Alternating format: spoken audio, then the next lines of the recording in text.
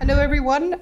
This is the very first podcast of 2020 of a guide to EU financial politics and policy development. I am Josina Kamerling, and I have the great pleasure and honor to have Guillaume Prache, Managing Director of Better Finance, with me to discuss on sustainable value for money, the hot topic of the forthcoming CMU review by the European Commission. Two words together, sustainable and value for money. Sustainable, because without true value for money for final investors, the financial markets will never be sustainable. And it is key to finally, more than 10 years after the crisis, to achieve full transparency and better understanding of what final investors are getting for their money. So just to give a brief overview, Better Finance and CFA Institute collaborated together on their first ever joint task force report on sustainable value for money. It was based on two questionnaires, which we did with our respective member base. And we also had a roundtable where we got some key figures around the table, really discussing in depth some of the questions that face final clients when they look at investments. What was the major conclusion? And that was perhaps a surprise, perhaps not. But there was a clear alignment between finance professionals and financial users. And that was very useful in this first ever study to see that coming out quite so clearly in the surveys. Now, there were 6 points where we looked at what the issues were facing sustainable value for money. The first one was about how investment managers should have a mandatory duty of care, of which the client should be informed from the very beginning clearly what are his costs, what are the pluses and negatives of an investment, and have all the bells and wrinkles clearly explained by a certified and qualified financial advisor. Guillaume, your members, how did they come and look at this first point? Well, first, thank you, Josina. I'm very happy to participate to this guide by CFA Institute. I think it's very useful. We had this very interesting cooperation, as you mentioned, on sustainable value for money. And I was very struck by the consistency of the replies and positions between the investment analyst professionals that CFA Institute is looking after, and individual investors throughout Europe, which is our constituency.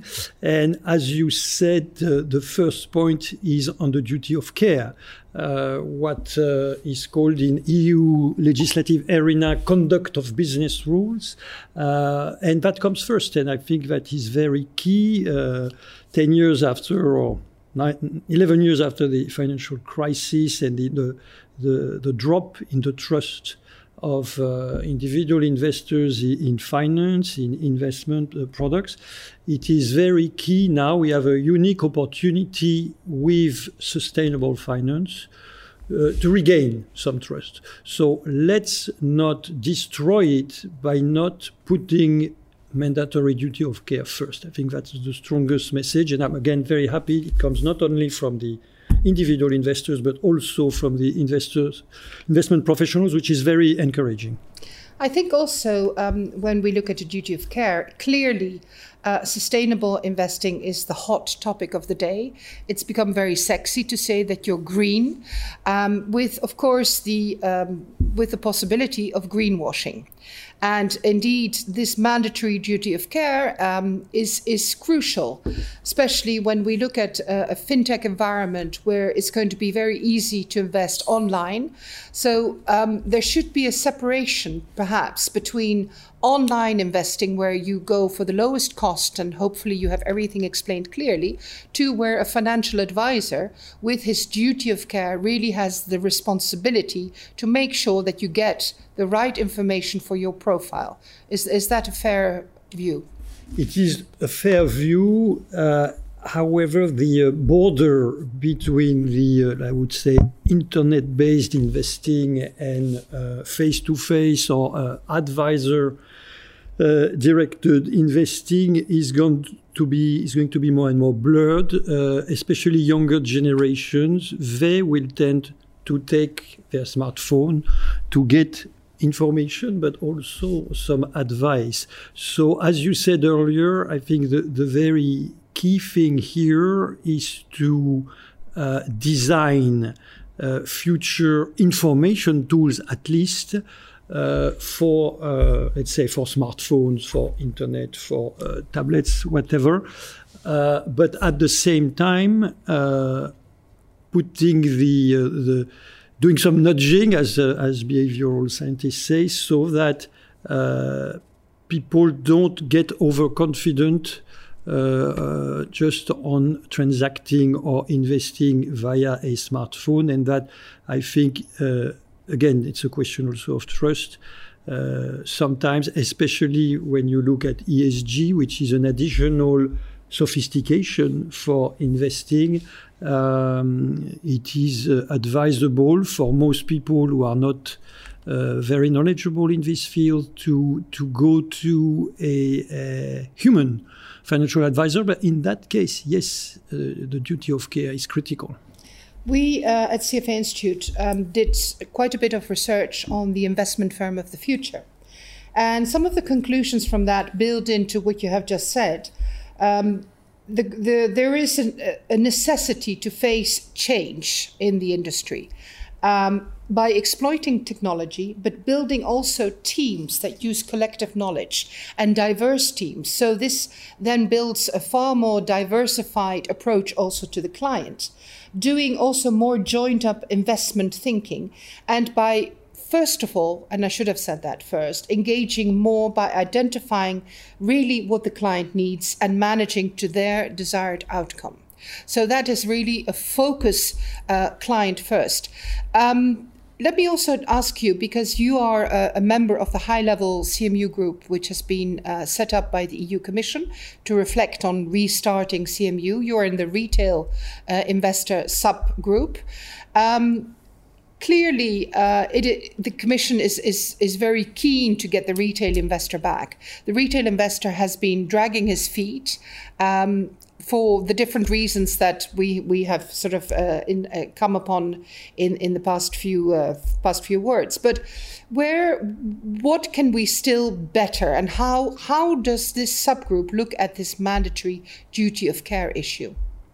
Yes, this is the CMU stands for Capital Market Union initiative of the European Union, and to foster retail investments into the real economy as directly as possible via capital market is one of the key objectives.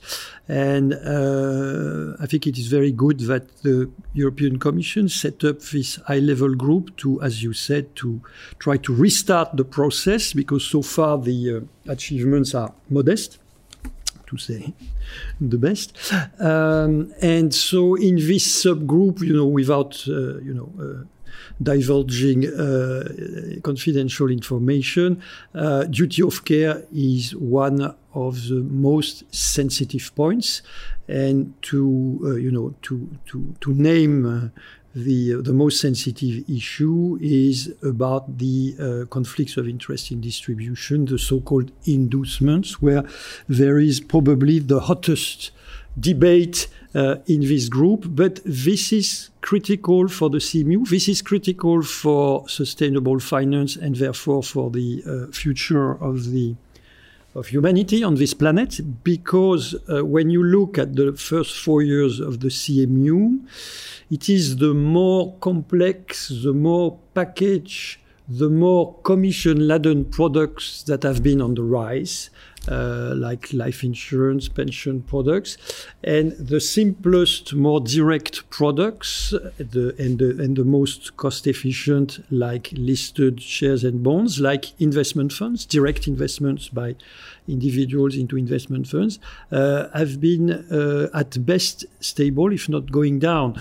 So when you add also the ESG dimension, the environmental, social governance dimension, now it really becomes critical to focus on duty of care, on curbing down the reasons for conflicts of interest in the retail distribution, and to make sure we also prevent as much as possible greenwashing. Exactly. Of course, this joint report of ours, does look at what is happening with ESG. And one of the conclusions we both come to is that investment managers should disclose how they address ESG factors, the how being important in their products of investment, and whether it's being done through mandatory regulation or whether it's through another standard, etc. Greenwashing is important, and then we also come to you referred to the inducements. We have seen the ban of inducements by the FCA and the AFM in the Netherlands. It is a discussion that has been going on for the last 6-7 years, and I think it's time to really come to some kind of solution on this. Again, when we look then at information on costs and fees, it is clear that it's a very varied landscape. Specifically on costs, and we know it, your organization and mine have worked together on PRIPS with some of the issues on disclosure on costs and the exclusion of past performance. And our report really is quite clear on the fact that the information on the total cost figure should be simple, and that past performance in comparison with a benchmark should be disclosed in pre-contractual documents. Now, of course, we have all these different documents at the moment. We have several KIDs. We have the possibility UCITS KID will be merged into. So the landscape is very varied. Should we come to one document that is simple? Is that possible? That is a very good point, and I think that's another area which is very much discussed right now, because at the current time there is the upcoming review of the MiFID II directive. There is the review currently of the level 2 of this PRIPS. It's barbaric acronyms, but package retail insurance-based and investment products key information document.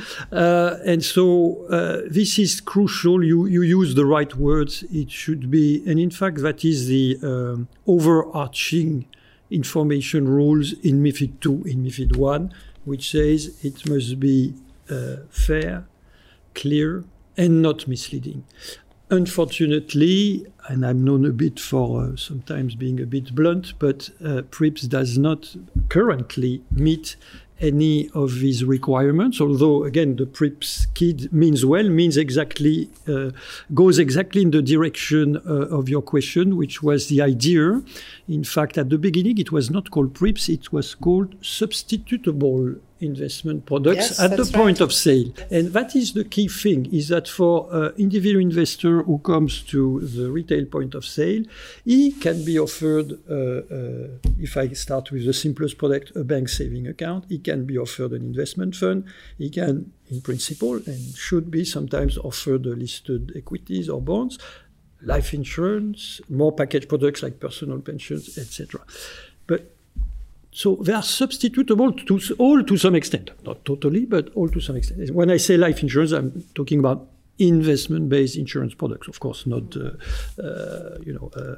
housing insurance or things like that. And so that was the original aim of PRIPS, which for now is not achieved. And I think we should at least have the same look and feel for all these documents. Yes, some have their specificities, might require another sheet, another page, but I think there should be the same look and feel. We've been fighting for this. So as you said, currently you have the summary prospectus for listed equities and bonds, which is not standardized, not formatted, which doesn't look at all, doesn't have the same look and feel as and other it's products. Not valid legally, the summary prospectus. And there are some legal weaknesses, let's say. You have the UCITS KID, Key Investor Information Document, which is for us the best in class, but is planned to be replaced by the PRIPS KID in 2 years. You have the PRIPS KID where there is no information, as you mentioned, on actual past performance with benchmark, which is key. And if I may, I make a parenthesis on this. This is also key for promoting ESG products or sustainable finance products. Because I think one thing that was also very important in the survey and research done jointly by CFA Institute and Better Finance is that I think, but you correct me if I'm wrong, there was quite a lot of consensus to say that there is no fundamental reason why ESG investment products should be less performing over the long term than, I would say, mainstream ones. So I think as a matter of trust, transparency, simplicity, intelligibility, the actual performance is key on the condition that it is compared to the relevant benchmark, and we always agreed that's the benchmark chosen by the provider. That's, he has an investment objective. So, and this has to be simple itself. The benchmark has to be long-term, and because we're talking about sustainable finance, we're not talking about money market funds or very short-term investment, and has to be against the mainstream market. Why being shy to measure yourself against the mainstream market over the long term?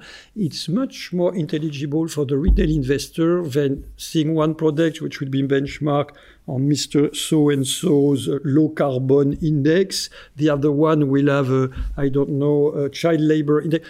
That will become a nightmare for the individual investor. I like to repeat that individual saving and investing is not a full-time job. And these people have a full-time job. So that is why, yes, we need a simple, clear, and not misleading information document, short, and if not the same for everyone, but I think we could enlarge the scope of the PRIP scheme to personal pensions, to alternative investment funds, for example, but then the other ones like listed securities, PEP, and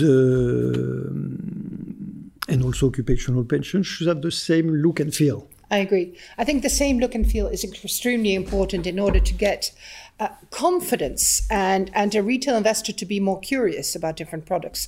But it is at the same time, and this will be the challenge for ESMA, is to have some kind of granularity still in there, of course. So that is the challenge, the tension between making sure it is clear and it is recognizable with this granularity. So then we come to the ESAS, the European Supervisory Authority. We are both our organizations, we're very much in agreement on the fact that they should be given more powers and competencies in terms of enforcement and product intervention. And CMU as a whole would benefit from a dispute resolution mechanism, such as arbitrage, which was something that was used very effectively in Spain with the preference share scandals, being that under the competence of a European authority for cross-border products. So, Guillaume, is this very far into the future? Is this, as some have said, a sort of ESA's review number 2 or number 3? Where do you think we could be? You know, Josina, if I'm doing this job, it's because I've always been a very optimistic person. So I think, no, there are short-term opportunities. First, there has been ESA's reform review number 1 just last year. And I'm very happy to see that ESMA is already trying to use the new powers given by this review. So product intervention, not only for stability or systemic risk reasons, but also for investor detriment. And they banned, as you know, binary options and some to some extent CFDs last year. And I'm very happy to see that in the ESMA program, there will be for the first time joint mystery shopping inquiries together with NCAs. And that's a new possibility given by the ESA's review.